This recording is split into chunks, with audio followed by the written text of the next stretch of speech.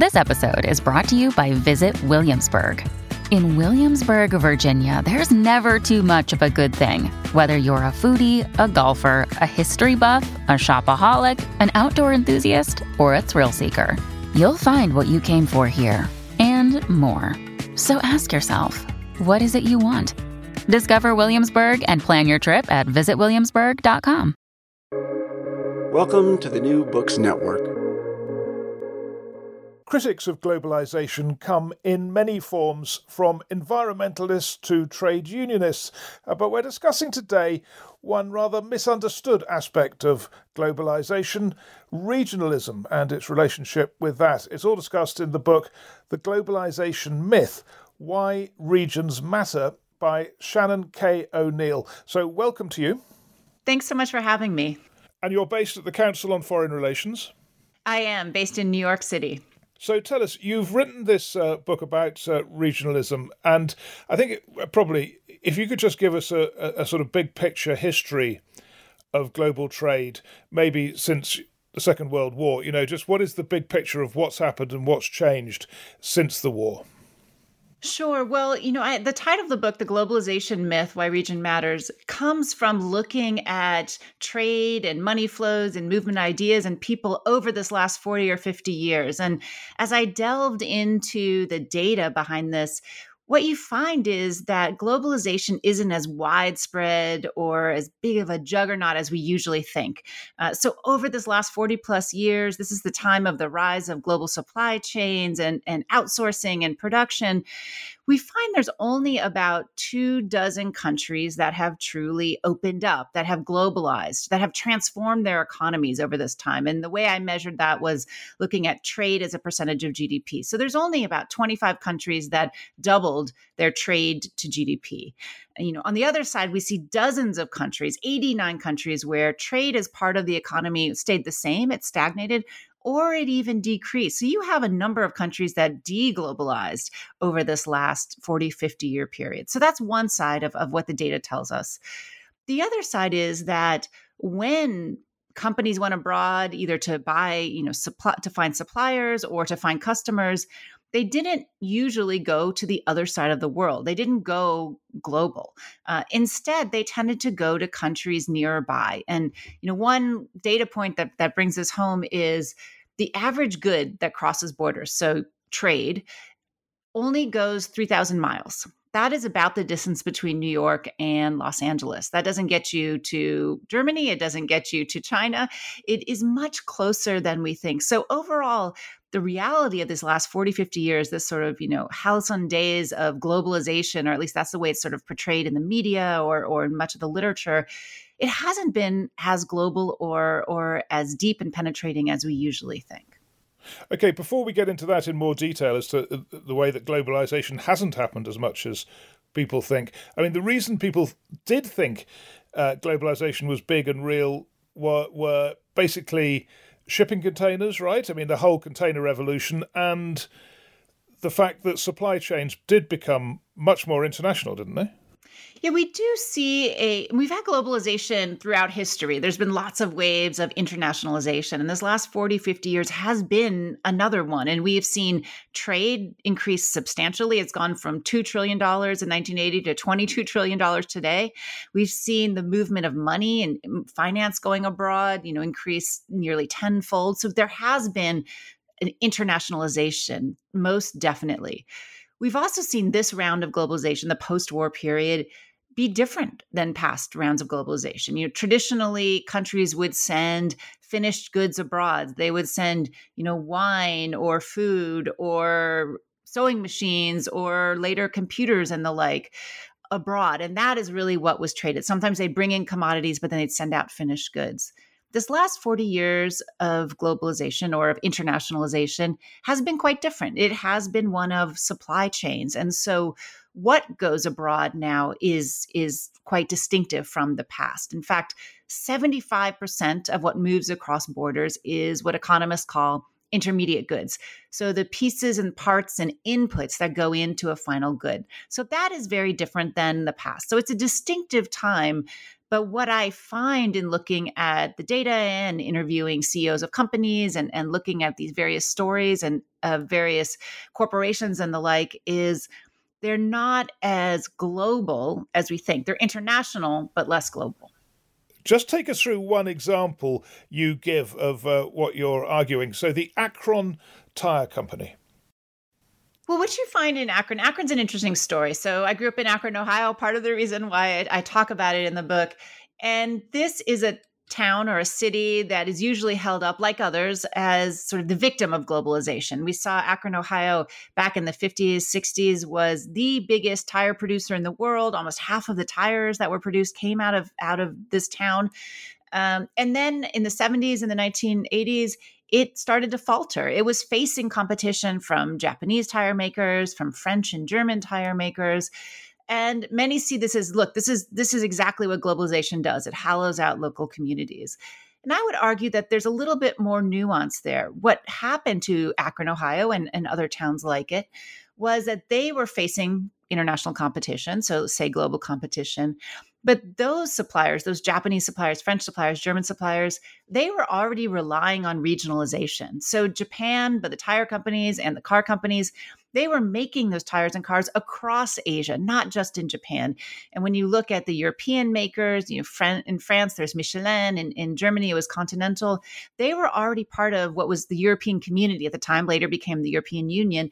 So they were able to produce across Europe and gain economies of scale, get inputs without a lot of the frictions, the tariffs, or other regulations that U.S. producers faced, that Akron, Ohio producers faced. NAFTA was a decade away, so they couldn't build up economies of scale or specialization that came later with Mexico and Canada joining under that free trade agreement. And so left alone, they faltered and ultimately failed. And the last tire came off of an Akron factory line in 1982, and you saw that industry really disappear. So I would argue it was as much limited regionalization of the United States and of tire companies as globalization that really brought that industry down in the United States. So you're saying basically the regionalism that had happened in Europe, that had happened elsewhere, wasn't at that time present in North America because NAFTA hadn't been done. And that really was the problem that Akron Tire Company faced. That was one of the big challenges. And I'll give you another example that tells the other story. So not too far from Akron, a 4 or 5 hour drive from Akron, is a town called Columbus, Indiana, also a Midwest town, also an industrial town. And this is the home of Cummins Engines, so a big engine maker that thrived in the post-war period as well, making engines for cars and trucks and heavy machinery and the like. Like Akron, Columbus, Indiana, and the engine company suffered in the 1970s and 80s. They were faced with increasing competition from Japanese engine makers that were beating them out for contracts with Ford and GM and others. They also faced competition from European makers, BMW and Mercedes and others. What they hung on through the 1980s, but were close to bankruptcy at various moments. And they were, I would argue, saved by NAFTA. NAFTA came along and they were able to send some of their assembly and parts making to Mexico and to Canada, so lower their overall costs, make their engines more affordable. They also had access now tariff-free to new markets. And in fact, Mexico became their biggest market, or one of their biggest markets, for truck engines. They became the biggest provider down there, and that allowed a plant in the state of New York to grow and expand dramatically. So Cummins Engines regrouped, got back on its feet, and it's still one of the most globally competitive engine makers, but precisely because it was able to regionalize. And by doing that, it can now compete with Japanese makers, European makers, or any other kind of engine maker around the world. The story of regionalization in Asia actually started with Japan. It started in the post-war period, and it started in the 1960s when they were running short of labor within the island of Japan. So they began outsourcing. They went to countries nearby. It started with the very poor countries of South Korea and Taiwan, later went to Thailand, to Malaysia, Indonesia. And we see them create regional supply chains that allowed them to innovate. It gave them economies of scale. It gave them specialization, and it allowed them to create very efficient cars, very competitive cars that then many came to the United States and were sold there. So one side of regionalization was Japan was able to make these cars that could compete and beat out often the Fords and the GMs and the like because of regionalization. That's one side. The other side is when the United States began to regionalize in the 1990s with Mexico and Canada, with NAFTA, we see Japanese car makers decide to move much of that production here to North America. So in the 1970s, 80s, they were sending cars from Asia to the United States for U.S. consumers who wanted their Camrys and all those other brands. But starting in the 1990s, especially, you see them building plants in North America. And interestingly here, just to take one example, Toyota has built 14, almost 15 plants in North America over these last 20, 25 years. The vast majority of those have actually been in the United States. Yes, there's a couple in Mexico, there's a couple in Canada, but there's over a dozen that have been built here in the United States. So they're Japanese companies, but they are now North American made in U.S.-based and North American-based factories and with U.S.-based and North American-based workers. Okay, well, that sort of backs up what you're saying earlier about Acron and Cummins. So let's now just move it on to the regions. You've named them all, really, the three big ones, the Asian region, Europe, and North America, right? Yes. Tell us more about Asia, first of all. Where does China fit into that now as a regional player? Here in the United States, we often think about the economic competition with China and the challenges there. But I would argue that much of that competition is actually with Asia more broadly. So we can leave aside for a second the national security issues and semiconductor chips and these other sorts of things, which is another kind of story. But overall, the commerce that we've seen expand from China and the imports from China is in large part because they're being made across Asia. So, all of your electronics and your computers and your iPhones, all kinds of clothing and apparel and shoes and textiles, all kinds of furniture, all these sorts of industries that Asia has grown to become a very big player in is Asia more than it is China by itself. And, one thing I found in doing the research for the book as I think one of the biggest stories of regionalization over this last 40 years is the integration of Asia. So you look back in 1980 and intra-regional trade in Asia, so trade between Asian countries in 1980 was about 30%. Today, it is 60%. It has doubled in terms of the ties with each other. A big part of that is this production. They make things across Asia. They've also more recently started to sell to Asian consumers as middle class has grown in those various countries, as economic wealth has grown. Now they are the final destination for a lot of these goods. But I think the big story of regionalization, Europe is very regionalized and the most regionalized in terms of its sales. 2/3 of trade and money and movement remain within the European Union. So they make things together and they sell things to each other. But Asia is where you see the most dynamism, I would say, and this increasing regionalization. That is the story of Asia that I think is often untold over these last 40 years. Well, you're saying that Europe's ahead in terms of the amount of inter-region trade, but is it also ahead in terms of it must be surely the sophistication of the rules, common rules and the single market and all that stuff? I mean, that's ahead of everywhere, isn't it? So Europe took a very different model to get to this integration. Europe's was very top-down, as you say, and most big European cities have a treaty named after them, whether it's the Treaty of Rome or the Treaty of Nice or the Treaty of Lisbon or of Maastricht. And you saw over these 30, 40 years, Europe knit itself together through treaties that lowered tariffs, that lowered regulations, that created one passport, that created almost one currency and the like. Asia took a very different model, and treaties really have very little to do with it. This was an integration led by CEOs, by companies going out and outsourcing and setting up production in neighboring countries. It was assisted by governments, by bureaucrats, particularly through overseas development assistance. They would build the port that would connect the home country to the new place, or they'd build a railroad and the like. But it wasn't about free trade agreements. And in fact, by the time free trade agreements start hitting Asia, most of this integration was already in full force and moving forward. So I think what it tells you is you don't necessarily need that top-down view. There's different ways to get to this regionalization, and it can be as strong and as important in terms of economic or commercial advantage. And just one word on the UK and Brexit. So, Britain left that regional trading bloc. From your perspective, was that as a crazy decision, or can Britain fit into this regional world now? You're already starting to see the costs for Britain in terms of leaving this union and how it's left on the outside. It now has to pay some of these tariffs. It has to deal with regulations that other countries outside of the union face.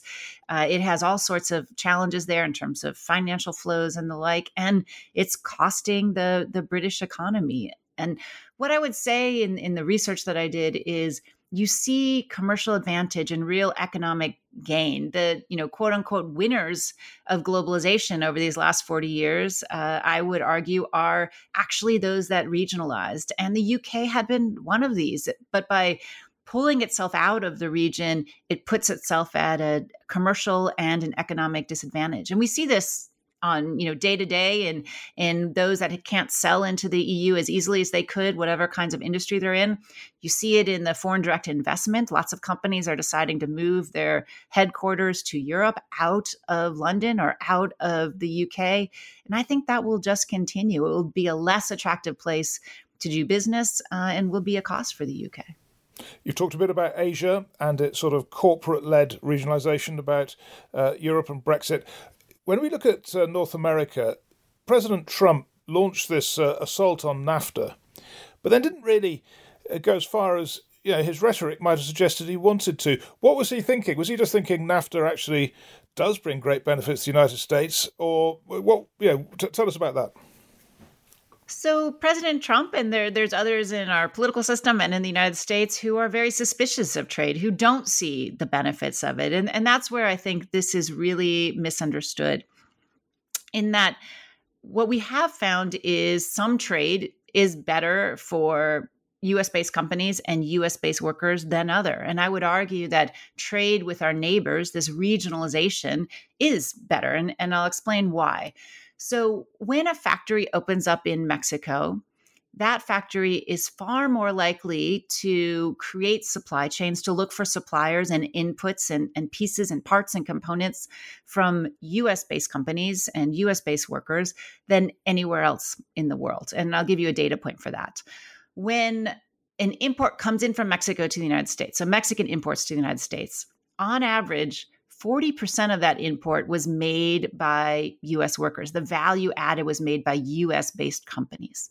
For Canada, it's 25%. So there's so many components and inputs that were made in the United States, sent to that factory in Mexico to be assembled, and then come back to the United States or go to other places in the world for consumers all over the world.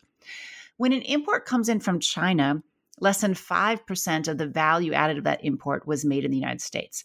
China turns to Asia for its suppliers. It's buying things from Japan or South Korea or Vietnam or Thailand or other places there.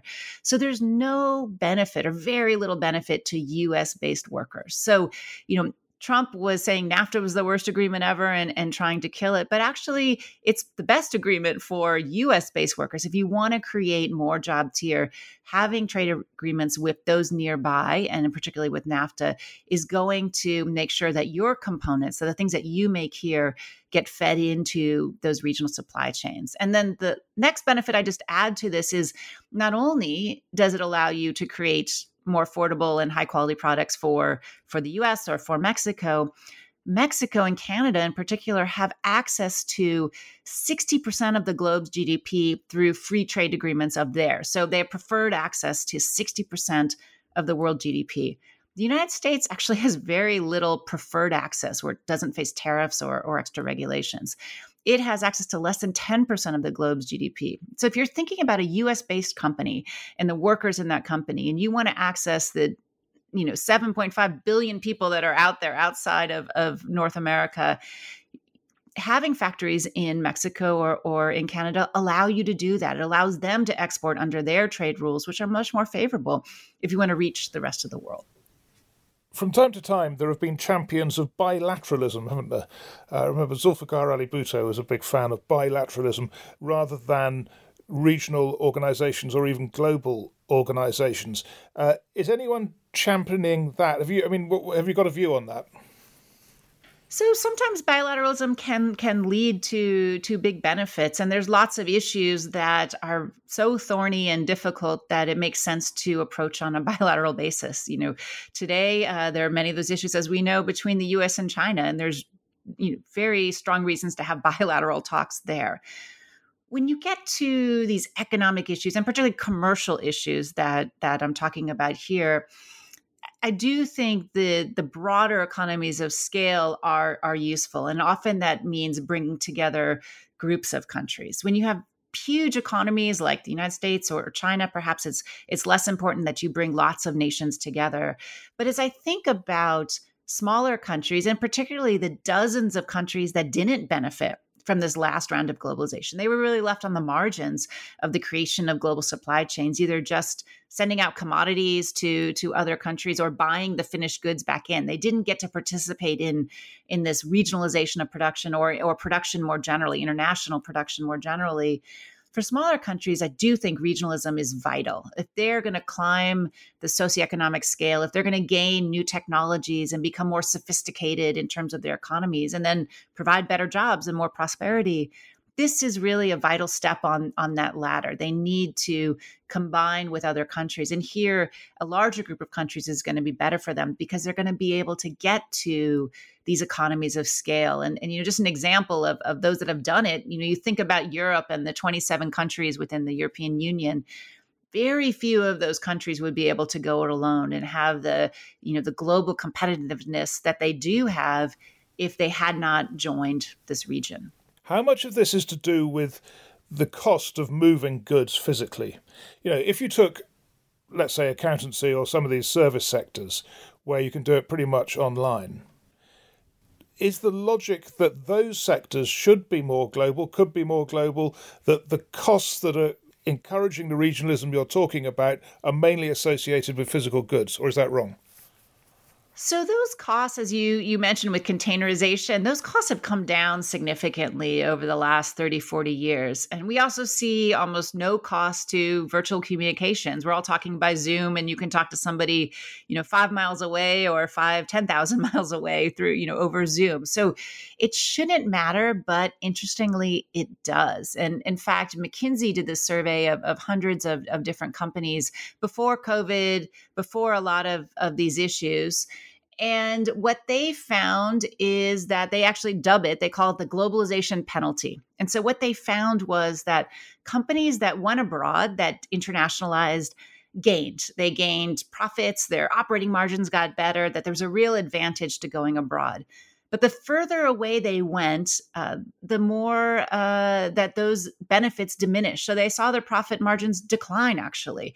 So they found sort of a Goldilocks middle. Go abroad and it's better for your company. Go too far away and you start to see your profits and your benefits decline. And it's hard to say why. Some may be the cost of distance, not just in the physical, the actual cost that it costs an extra $1 or $2 or $5 to move those extra miles. Some of it may be the time cost. You see this in fast fashion or in other industries. If something is on a boat for 6 weeks or 8 weeks, rather than being in a store 2 weeks later, there's a cost in terms of orders.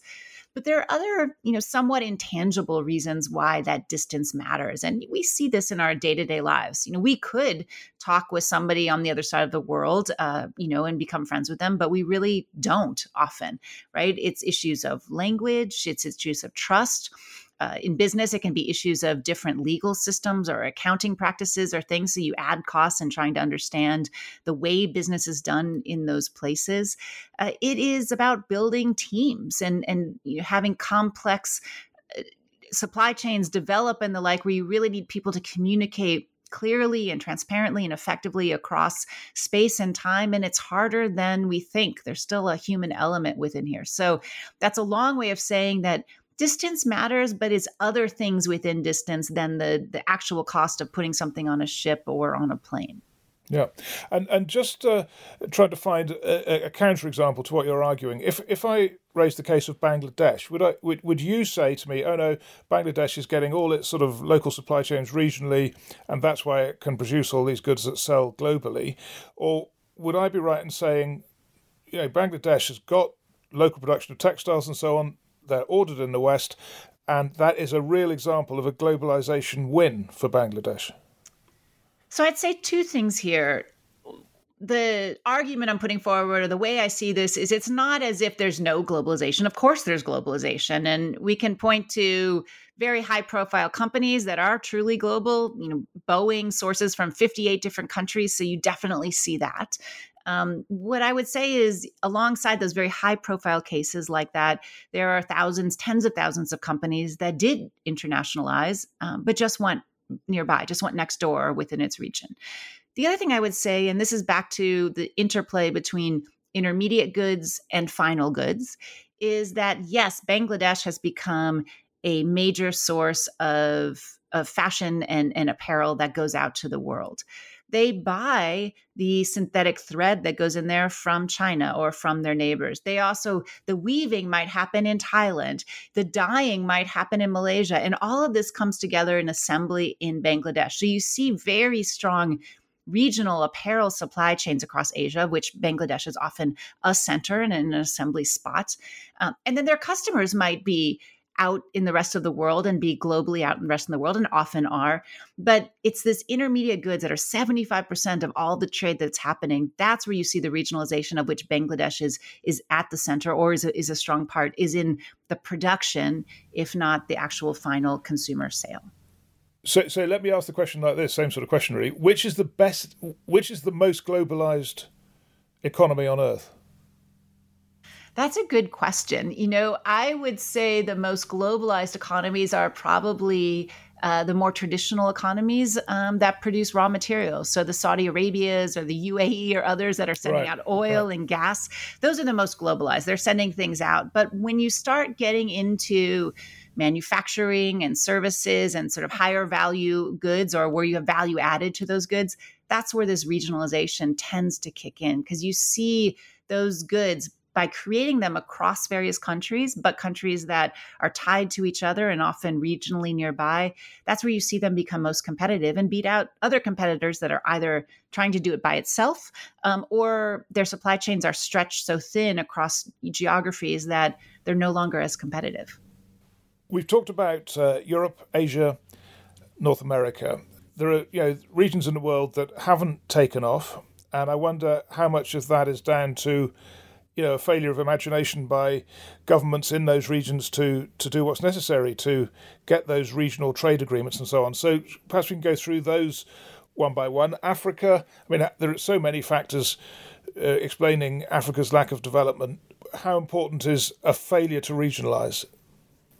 So as you say, there's many reasons why countries have challenges. And these areas you're talking about, Africa, Latin America, I didn't add in South Asia to that. These are areas that really didn't benefit significantly from this last wave of, what we call globalization. I would say that I think regionalization is a big part of that. When you look at the trade or investment in these various places, only 10, 15% goes to their neighbors. The vast majority is going out to the rest of the world. And what that means is they often end up on the ends of supply chains. So they send raw materials out, commodities and the like out, and they bring back finished goods, whether it's from China or the US or Europe or the like, it's finished goods that come back. So they never get to become part of that middle part of the supply chain. And that's the part that has technologies. That's the part that has a lot of learning by doing for labor. That's the part that, increases sort of managerial skills and really is this learning process that allows you to create more sophisticated goods, allows you to innovate.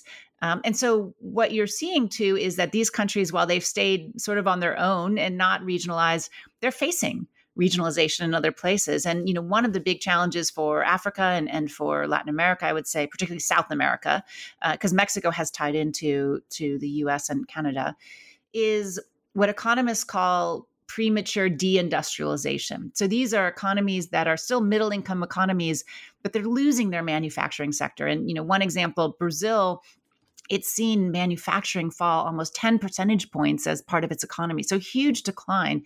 And much of this is it's being flooded by goods, I would argue, made regionally elsewhere, and it just can't compete. The local industry just can't compete. And so it's beginning to disappear. And that, I think, is the real challenge. There's lots of things Africa, Latin America, South Asia need to do to grow and to see, real economic prosperity. But this is one path or one element that would help them in that direction, is regionalizing. Yeah, you're mentioning Brazil reminds me, I wanted to ask about BRICS. There was all this talk of Brazil, India, Russia, China, wasn't it, as being almost a region, but not geographically close to each other. And I get the impression there's much less talk of that now. So does that backs up your argument, does it, that BRICS didn't really work like that?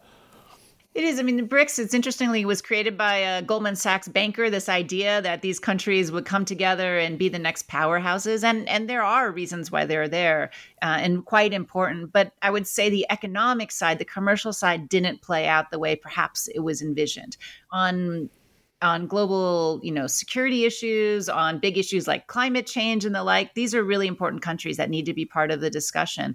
But they never came together in a commercial sense that I think was once envisioned. And I do think precisely because of the pull of regionalization. These are widespread and global countries, not near each other and not tied to each other through free trade agreements or the like.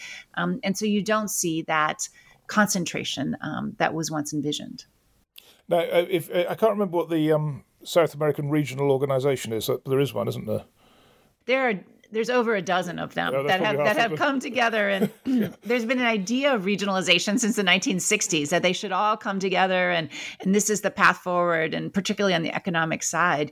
But very few governments have actually done anything in concrete terms to make that happen. This is a region that, the infrastructure does not tie countries together. In fact, there's only one railroad crossing between Argentina and Chile. There's very few roads through the Amazon that would tie Brazil to the Pacific countries of Ecuador or Peru or Chile. So we don't see the physical ties, and we don't really see the treaty ties. Unlike Europe, we don't see a lot of free trade agreements or really comprehensive free trade agreements that would pull these countries together. And so we haven't seen, they've sort of gone it their own on the economic side, on the commercial side, and in that they've muddled through rather than really thrived. You sort of answered my question there, which was you just mentioned two things: transport links and free trade arrangements. Are those the two main drivers of regionalism, a successful region? I think those are two big drivers. The other is thinking about workforces, thinking about education and skills and the like. And then a final one, which is less about setting the rules or setting the roads and rails and the like. The other is to think about the economies of scale. And so I'll give you an example today. We're looking at a green transition around the world. We're looking at new green commodities, the lithium and manganese and cobalt and copper and things that go into the electric vehicle batteries and the solar panels and all these sorts of things that the world is going to need. And South America in particular has a bounty of all of these various commodities. But it's hard to imagine a country like Chile of 18, 20 million people, or Peru that's not all that much bigger, being able to set up a whole industry of lithium processing or rare earth processing. This is something that if you're going to be economically competitive, commercially competitive, you'd need to do across countries. You need to have that larger market in terms of access to labor, in terms of access to capital, and in terms of access to the natural resources, in terms of to the markets that you can get into and tap as a company and looking out to the world. So if Latin America or South America wanted to take advantage, or one way to take advantage of this push for green commodities that's about to come or is already coming, is to think about regionalizing, to think about setting up those processing plants, the mining, the processing, the other parts of this chain across countries, because I think that would make it much more attractive and bring capital, but also bring know-how and technology to the region. The kinds of things that they're trying to do, here's a place to start. Yeah, so that gets us on to the future and the trends here. And, in one sense, there's a if you, it depends on your timescale, doesn't it? But if you go back over the centuries, the trend towards globalization is definitely there. But you're pointing out that it hasn't gone as far as many think. I'm wondering if you're actually going further than that and saying things like environmental concerns mean that there is actually an advantage in regionalism, and there are drivers that are making regionalism more important. I agree with that. I look at this last decade plus, even before COVID, and I think COVID just accelerated trends that were already underway. But we see climate change reasons for more regionalization, both in the natural disasters that are happening, the rising seas. These sorts of things make transit more difficult. We also see the reaction to climate change, people putting in carbon border adjustment taxes or other levies. For every extra mile you go, you need to pay a tax because it adds to the global carbon emissions. So that is limiting the distance or the benefits of long geographic distances. You see the rise of automation, particularly in manufacturing, but in other areas. And so that means the low-cost wages that once drew people to China or other places are, at least in some industries, less important than logistics and time to market and the thing. So that also has a regionalizing tendency.